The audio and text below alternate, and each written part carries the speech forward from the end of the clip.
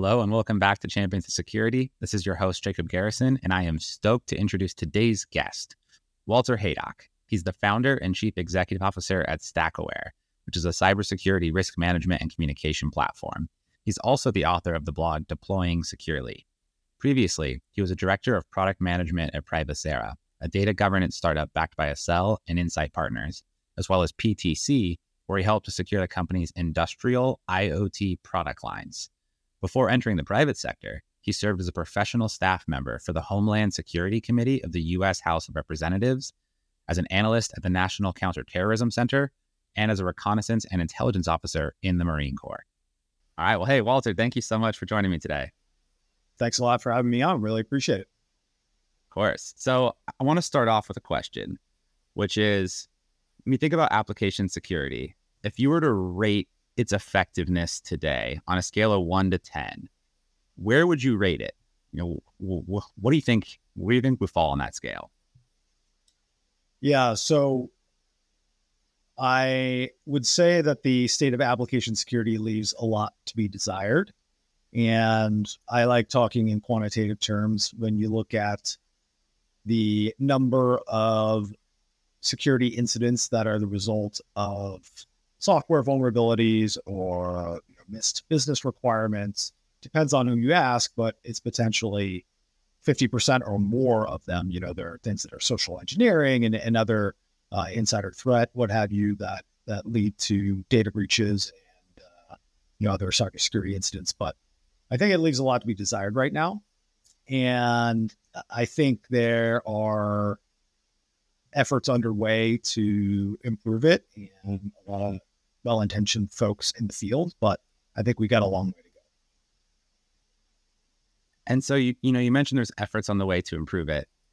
Can you would you mind just picking one of those efforts and talking about something good that you see, something positive that's happening in that in the application security space today?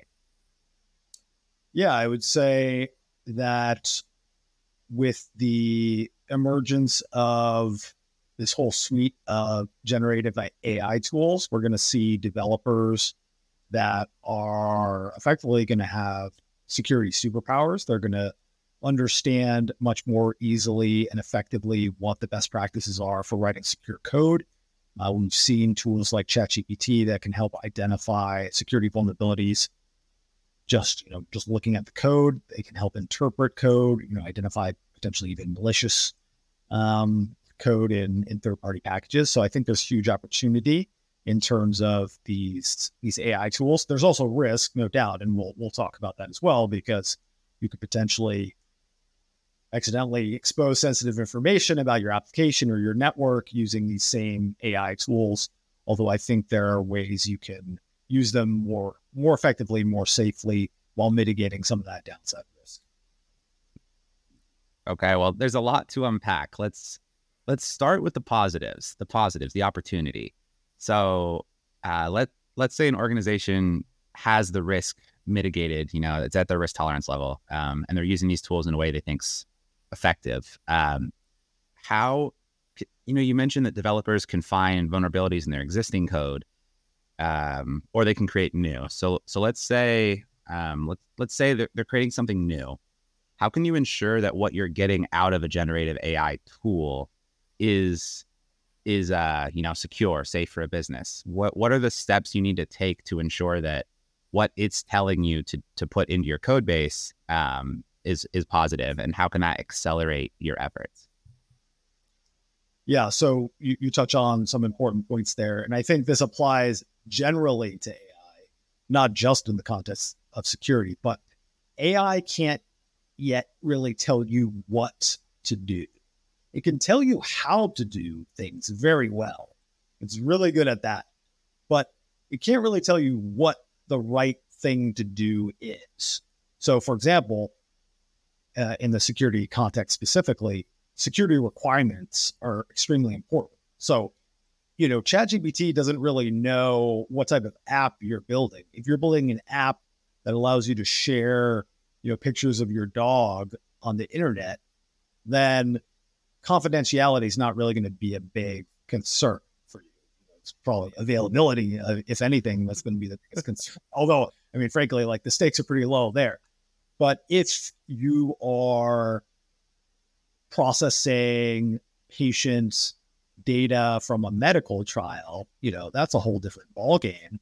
And ChatGPT is not really, or any generative AI tool, is not going to be able to tell you how you should treat that data, except at the highest levels. If you ask it, it'll give you kind of a boilerplate response. So the key is understanding what is the business purpose of what I'm doing before you get into coding, before you get into even designing. Because once you understand that, the what, then the how is much easier to arrive at using these tools.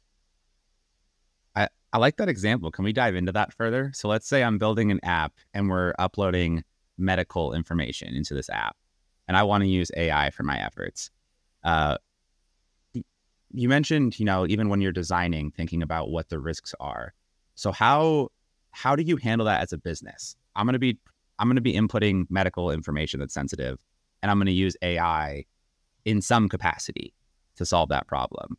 What for you as, let's say you're a stakeholder in the business or a, lead for the project, whatever the position is, how do you go about understanding the risk that's associated with me inputting that data into a generative AI tool? Or, am I even allowed to input it at all? What process would you use to handle that situation? Yeah, you mentioned an important phrase a couple of times there, which is risk tolerance. And specifically in the medical space, you'll hear people say things like, "Oh, we accept zero risk. No risk is an acceptable risk." And frankly, that's both not true and not helpful, because we use software for medical records. We use it for diagnostic purposes. We use embedded medical devices that have software on them. So the first part is kind of getting past that stage of saying, well, we have no risk tolerance. No risk is an acceptable risk, because that's not true. And there are also lots of opportunity costs and risks. For example, if you've got a doctor that needs to manually review lots of records, that doctor isn't spending time on higher value activities, working with patients, doing things that AI can't do, if he or she is just kind of in a very mundane way going through data and categorizing it or doing something of that nature. So you got to look at the downside from the opportunity cost perspective when you're going into a situation like this. That's something that's really critical to take into account. And another thing that a lot of people would have a lot of heartache with me saying is that you need to measure that downside risk and the security risk in the same terms. And there's really only one way to do that, and that's in terms of dollars. Again, I can see all sorts of people getting ready to leave nasty comments and argue with me. Can't measure patient safety in terms of dollars. Unfortunately, we do all the time. It happens. The government puts a price on human lives, like it's public information. There's no, it's not fun to talk about, but we got to do it because we got to decide, where are we going to make the trade-offs? What are we going to, what are we going to optimize for? And like I said, if you say we're going to spend $40 trillion making this the most secure system ever, okay, great. You have $0 for anything else. You don't have any doctors that you can pay. Nobody can afford anything. So it's unfortunately all going to be a trade-off, and you need to get pretty clear about that up front and understand what you're optimizing for. So establishing your risk tolerance is subsequent to that, because you're going to need to say, okay, there's a certain probability of something bad happening. It could be, say we're using a third-party AI tool. That third party could be breached, and they could potentially expose our patient data.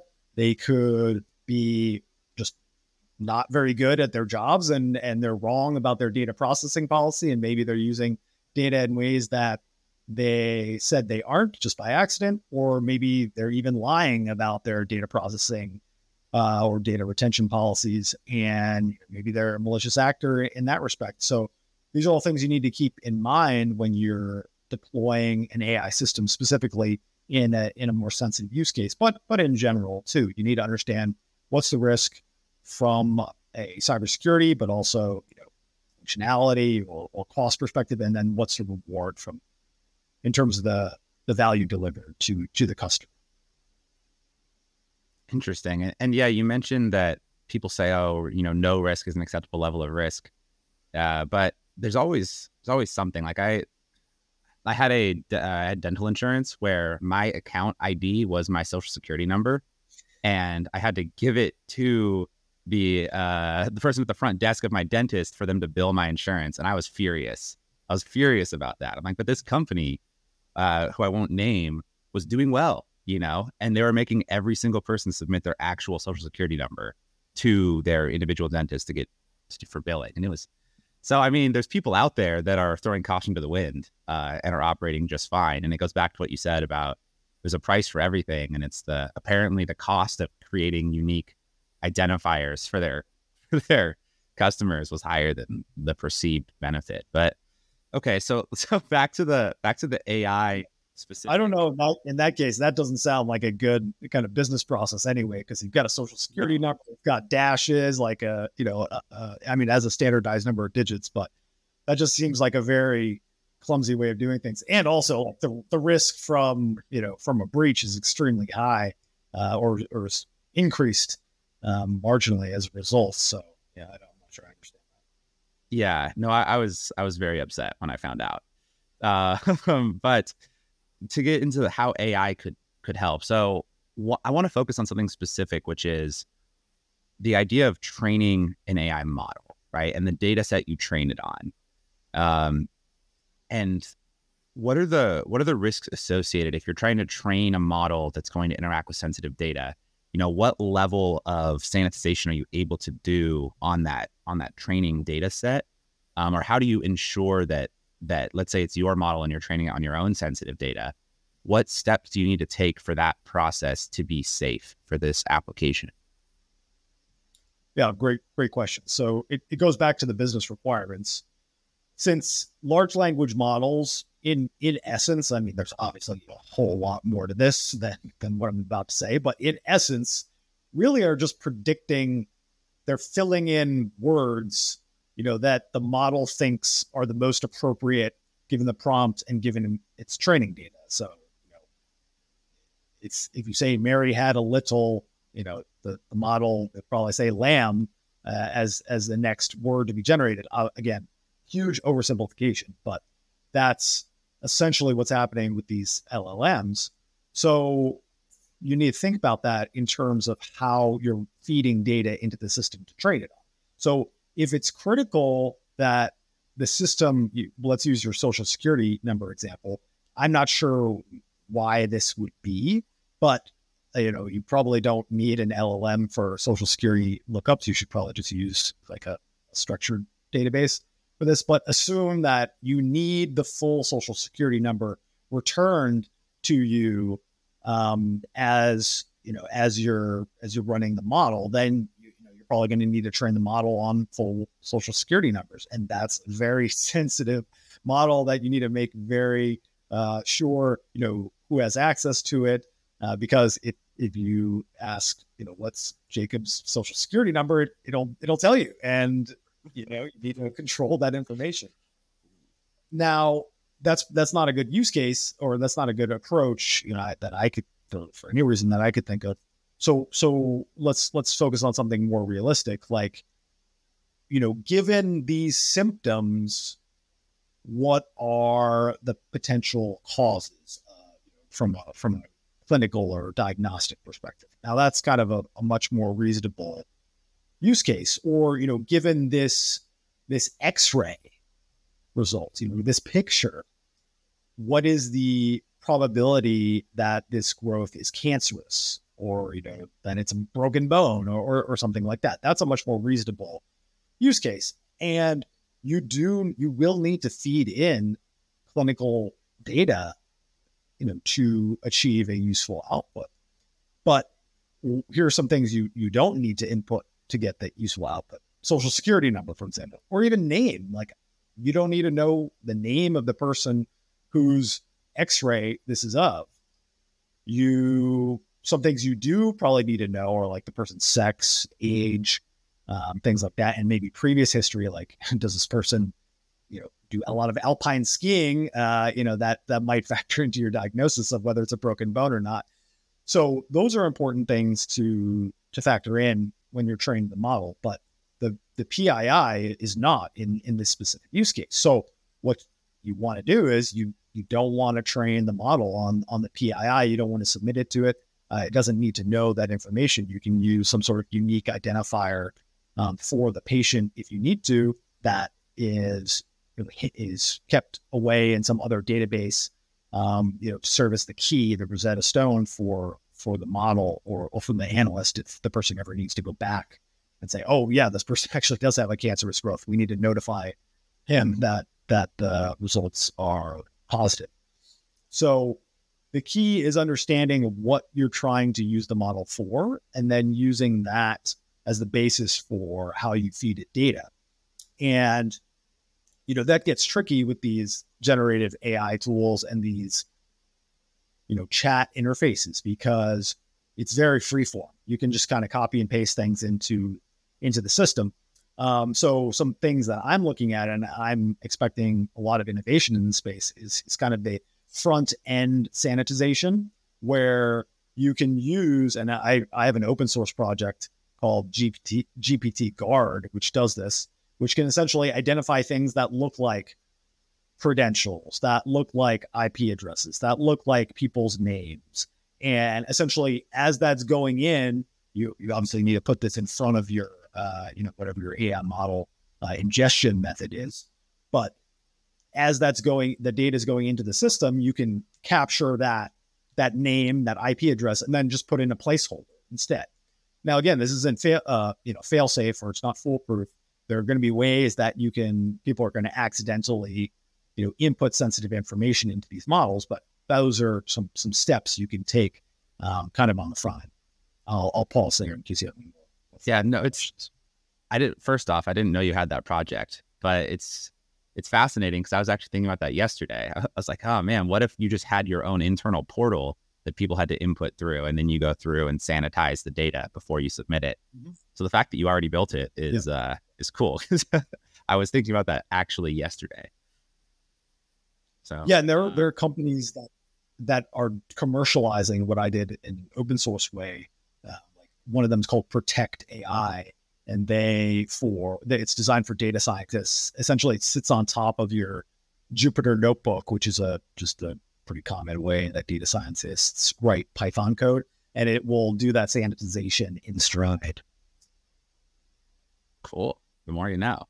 So when we think about this whole process, it kind of feels like the Wild West out there right now, where people are just using it however they want to.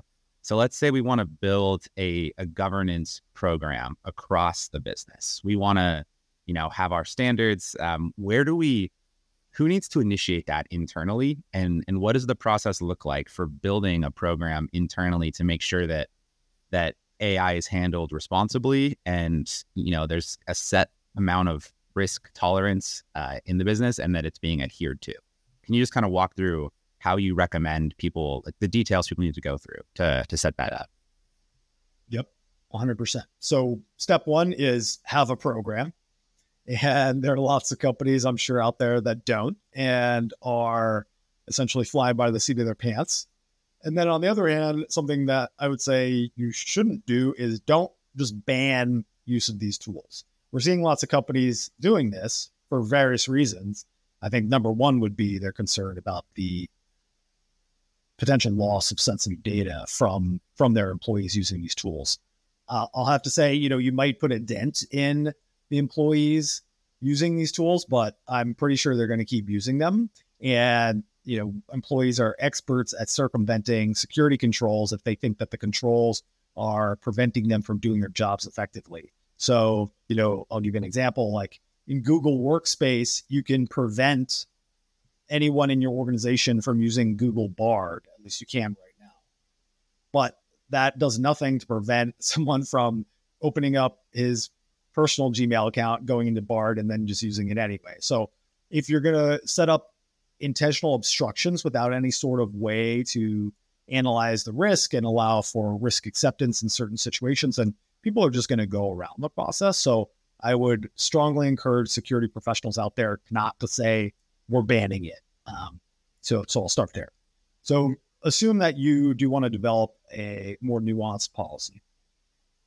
That's going to be, I think this is an appropriate area for CISOs to advise business executives on what a policy should look like, and maybe they should drive the effort. But I think all security policies should be owned by non-security people. They should be owned by business people. It should be a general manager, chief operating officer, maybe even a CEO who puts a signature on the dotted line on all these policies. That's because these individuals are the ones who are trading off all those risks. They face competitive risk. They face technological risk. They face, legal risk from non-security issues. And then they also face the security risk. So the people who own all of those risks should be the ones signing off on these policies. That doesn't mean they need to be the absolute expert in all the technologies and the workings of them, but it should all make sense for them. When the security team comes in, when a policy has the name of the CISO on, approved by, in a lot of organizations, other business units will say, like, I don't work for the CISO. He signed or she signed the policy. Okay, that's great. That applies to the security team. That doesn't apply to me. And that's makes it difficult to get buy-in from the business units, which that's kind of the reason that the security team exists, is to enable those business units. So making sure you have buy-in from the people who are using these tools is important. Some things that you should consider are taking taking a look at what sorts of data you want to allow to be fed into generative AI tools. For example, if you're doing math problems, that's probably something benign that you don't really need any sort of sanitization or restrictions on, assuming, people aren't taking like company financials and doing math with them that, prior to the earnings release. That's probably something you don't want to be input into a generative AI model without any sort of controls. So looking at data classification, that's important. Data inventory, understanding what sort of data you manage, that's really critical. Also important is your third-party risk. So understanding what your vendors are doing with your data.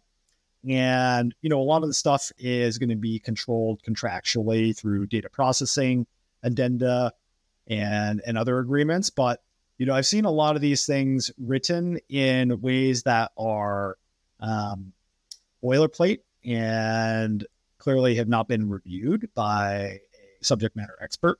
For example, I saw a data processing addendum that required a customer to not input any sensitive data into a certain system, and it defines certain types of data.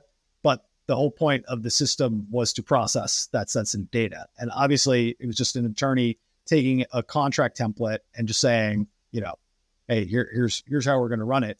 But like, had the customer signed it, they would have just been in something of an infinite loop where the whole point is to input the sensitive data into the system, but they can't because they said they wouldn't in the DPA.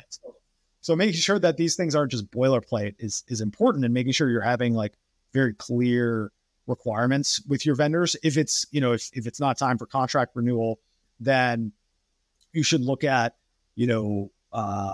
how you interact with these vendors. Because obviously you can, there are 4 responses to risk. There's, accept, transfer, mitigate, and avoid. And if you've got a vendor, you should ask some hard questions of them and say, how are you using generative AI tools?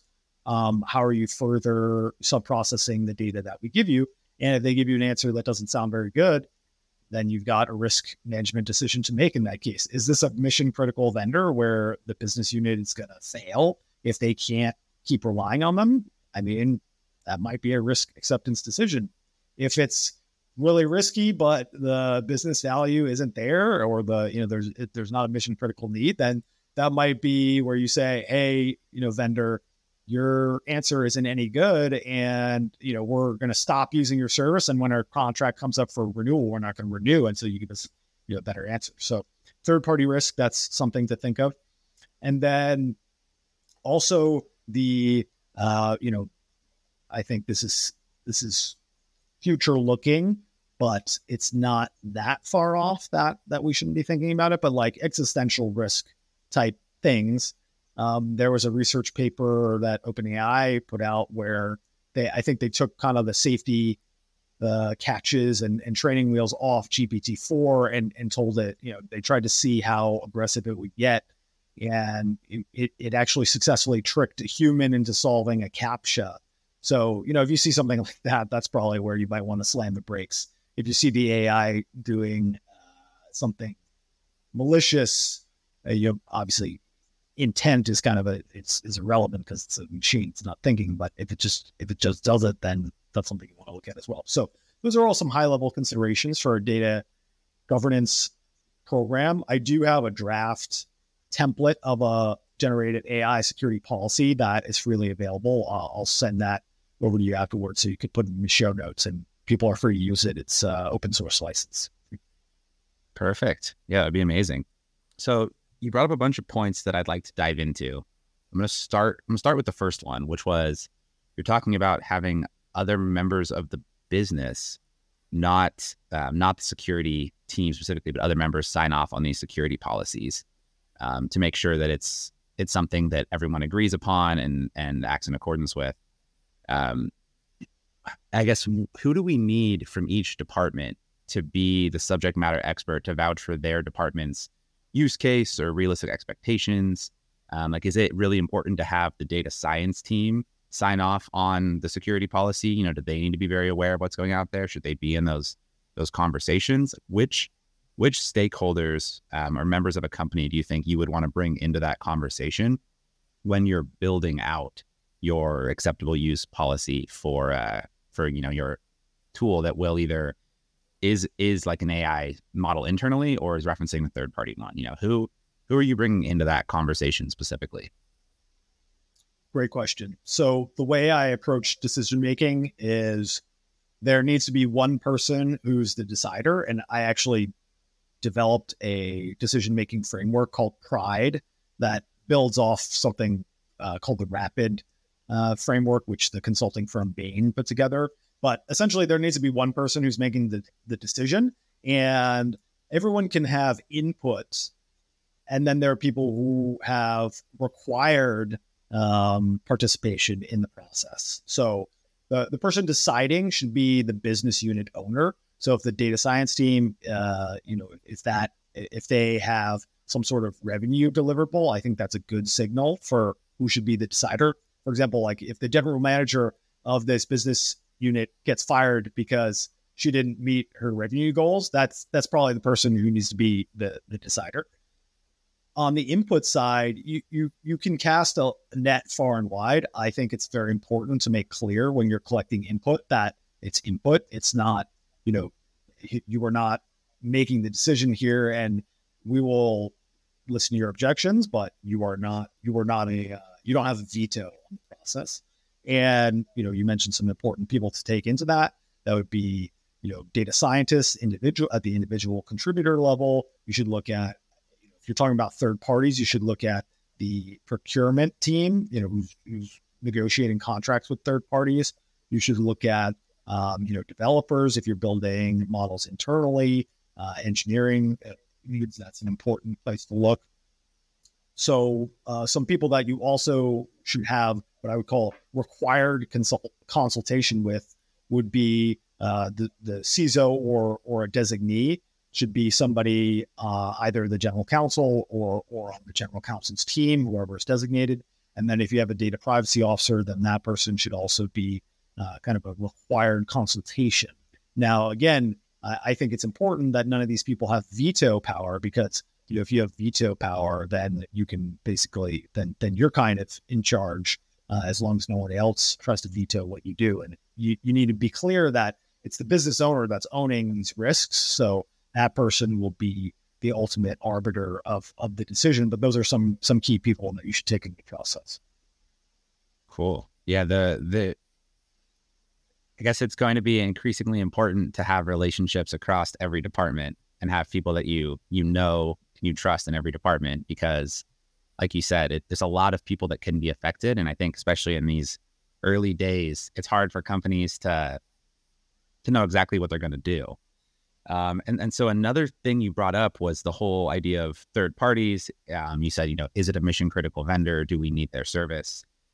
So let's talk from I guess we go either way, either from the business talking to the third party or the third party fielding these questions.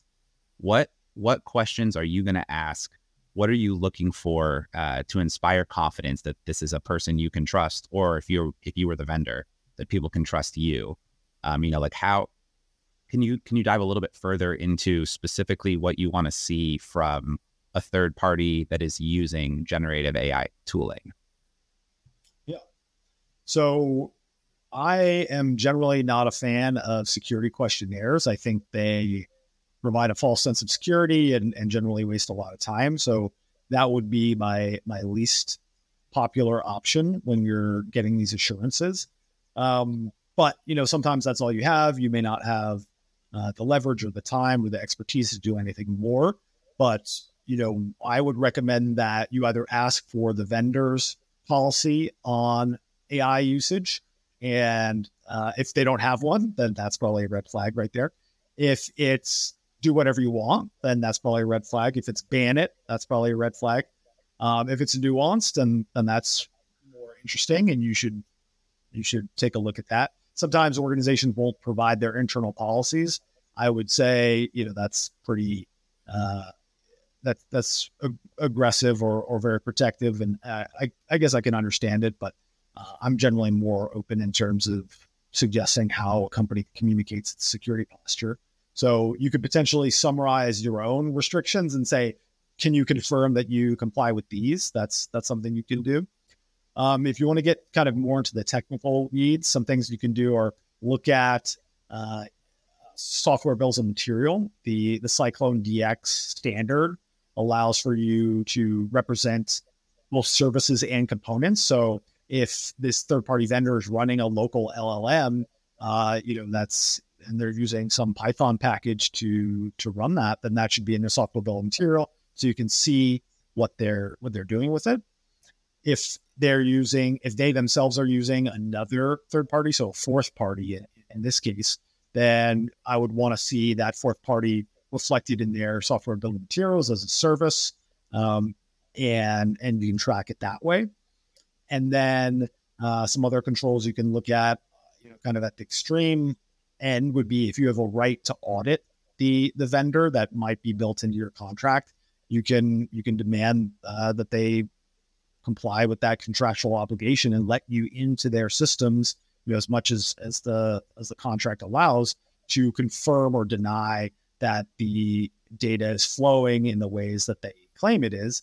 You're probably never going to get into the source code level, but you might be able to see individual Jira tickets and things like that, again, depending on what your audit rights are. So those are some steps you can take to investigate a third party's use of AI tools.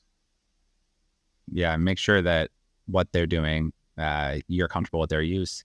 Do you think you could take their software bill of materials and feed it into an AI tool and say, hey, do you think this is safe? Should I give this person access?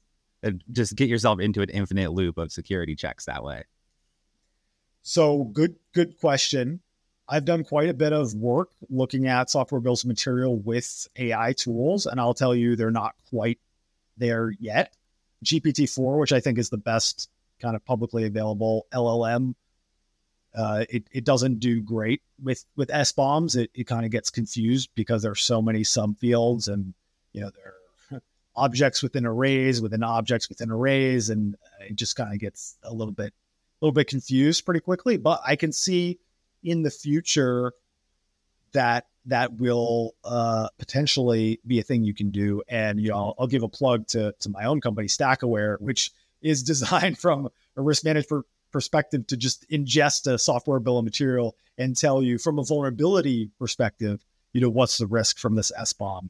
From a generative AI use perspective, we don't have that capability, but that's definitely something to consider because it's going to be increasingly on people's minds, and having kind of a map of the AI tools that your vendor is using based on their SBOM is definitely something that could be of interest.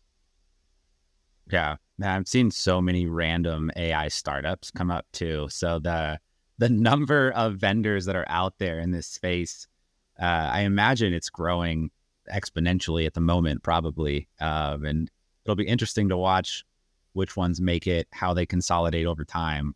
Because right now there's just so many companies out there, and I have to imagine that a lot of them are, trying to do like the first to market and not worrying as much about the policy and the security of their AI practices. It's more important to make money and survive, I would guess at this stage. Because like you said, everything's a trade-off. And if you're spending too much time on security and your competitors are out there generating revenue, right? Who's going to stay afloat long term? It's such a crazy space. There's a lot going on. I will say that this is kind of almost cliche at this point, but building it in early is going to save you a lot of effort in the long run, and just having basic security kind of policies, procedures in place, having that infrastructure is going to be important. And I do see a lot of startups that kind of ignore that, but it does come back to haunt them. And taking a long run view of the risk reward, I think some early investments will pay off in the long term. Yeah. So can we talk about specific frameworks and regulation and what's out there? So NIST has their AI risk management framework, and I'm sure you're more familiar with it than I am. They also released a playbook. How do you think, or from what I read, it says that everything is optional at the moment. Like there's suggestions, but like pretty much every field said optional. So when do you think that these things are going to be no longer optional, if ever? And how can companies start making sure that they're, compliant with these frameworks and they're in line with what regulators are going to expect in the future? Can you kind of walk through the process that companies should be thinking of, just to make sure that, like you said, like they're in line with what's going to be expected of them as this regulation develops over time? Yeah, great question. So I'll tackle that in two pieces. I'll start talking at the higher level. So there are agencies in the US that have already said AI is regulated, make no mistake. For example, the FTC, false and misleading promises or advertising is prohibited, as are kind of maliciously designed scams and things like that using AI. Those are illegal right now, and doesn't require any new legislation or regulation to further prohibit them, whether or not they use AI in the execution of these things. So I think it's important to take a relatively light touch with AI regulation at the highest levels, because the worst thing that we can do right now is drive AI innovation outside the United States. And, if you look at some of these locally, these LLMs that you can run on a local machine or just on a Google Colab notebook, they're pretty powerful, and it's very difficult to stop someone from running these models. So pushing things overseas is something that we should avoid as a country. And I think whatever the downfalls or whatever the risks of domestic AI development are, they're going to be much worse overseas, and I mean primarily in China, because the Chinese Communist Party is very focused on AI development, and their use cases are much more sinister than most of what the US is focused on, which is mainly just making money. And obviously there are downsides there, and I'm not saying no regulation, but I think having a light touch is important. So that's kind of at the higher level. At the more tactical level, in terms of the AI risk management framework that NIST put out, I think it's a good initial look at AI governance, I'll call it. As you mentioned, I haven't seen anyone demanding kind of certification with or against that framework. And if you look at the NIST cybersecurity framework, that was a relatively high level approach that was flexible enough that it got pretty broad adoption. Even outside the United States, it kind of became a standard for a lot of businesses and governments. And I think the AI RMF has the potential to do the same, which is good. I will say though that it is both quite voluminous, but also quite vague in its requirements. You mentioned the playbook. The playbook has paragraphs and paragraphs of different things that the AI system should do. Like, is it explainable? Does it take into account privacy considerations? These are all important things to consider, but they don't tell you specifically what to do. Like, a developer would look at those requirements and say, hey, product manager, I'm going to need a little more specificity here because I don't know exactly what that means. So they're going to require some interpretation at the individual business unit level. And I think we're going to need to see some more standardized implementation guides. I don't think this is a perfect analogy, but something like NIST Special Publication 853, which is essentially just a catalog of security controls that can be applied in compliance with other standards, for example, like FedRAMP. I think we're going to need to see something like that. I have some issues with 853, but it's still, a useful tool because it gives you more concrete ways that you can go about in managing information security risk. And I think we'll see the same, or we'll need to see the same when it comes to the AI RMF. Yeah. I mean, to your point, it makes sense at a high level, at an exec level. Like, hey, think about these concerns, think about these topics. That's all well and good. But yeah, the people that are building it, they could argue that no matter what they build, it will comply with those high level requirements, right? Like, make sure you're sanitizing. And they go like, okay, we're gonna input this regex thing that looks for this type of input, and if that matches and it's cleared, and boom, we can check that box. But that might not be, thorough enough to satiate the needs of the business. So yeah, getting more granular, I think will definitely be an important thing for the people building the system, and yeah, having it as a standard that exists out in the world, like you brought up 853, having something out there that people can lean on, so it's not everyone's reinventing the wheel.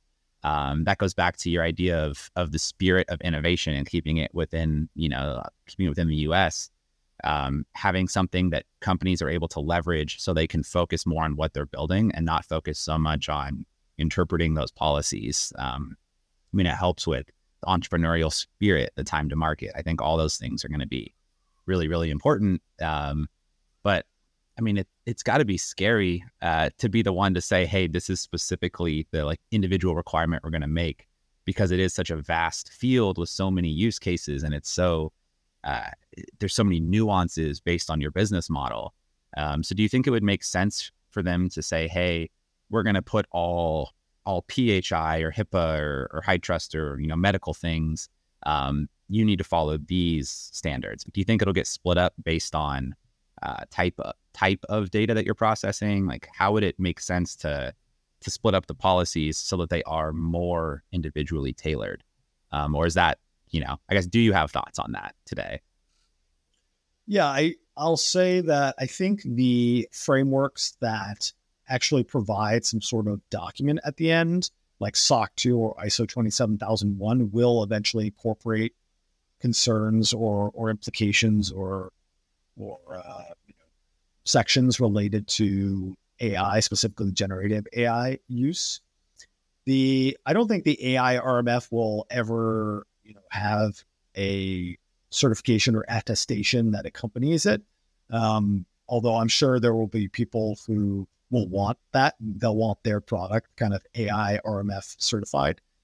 But I think the other standards will eventually catch up and incorporate those things. So, you mentioned, I think HIPAA is a pretty broadly written statute with the privacy and security rules that, I don't think it probably doesn't need too much tweaking, specifically in the in the realm of AI, but I think the implementation of those rules is going to require a lot more detail.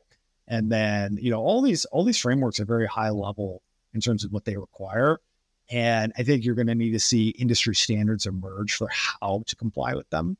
And that's where I think there's a lot of work to do, because we've seen industry standards emerge, from the vulnerability management space, like the common vulnerability scoring system that I really don't understand how that became the standard. And it's really kind of set the space back for a long time. So I really want to avoid, since we have this somewhat greenfield opportunity I want to avoid any box checking mentality or kind of baking in ways of doing business that are counterproductive right now. And I think we have an opportunity to make AI governance a much more reasonable way of overseeing systems and processes than the state of the art for a lot of other security fields.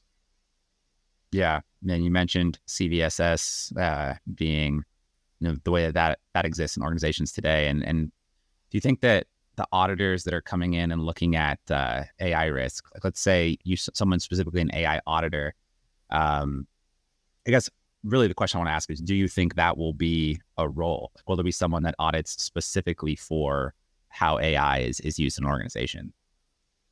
100%. Yeah, I definitely think that's coming, because especially when you're having automated decision-making based on artificial intelligence models, if say you just set up like an entire business unit that runs on this AI model and it's making decisions, if it's 1% off from what it should be, then you're going to go pretty wrong pretty quickly.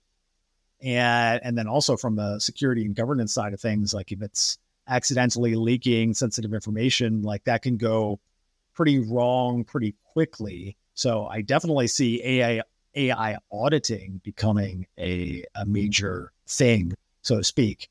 And, I think there will be a lot of opportunity in that space to do assurance of AI models and systems and processes. The future is bright and vast for these systems. It'll be interesting. Hey, Walter, we're running low on time, so I want to give you the opportunity to make a call to action or speak to the audience. So do you want to take this moment to say whatever it is you want to say? Yeah, I really appreciate speaking with you. The thing I would tell the audience is that I am putting together a course specifically on AI security, governance, compliance, and privacy with 4-time CISO Robert Wood.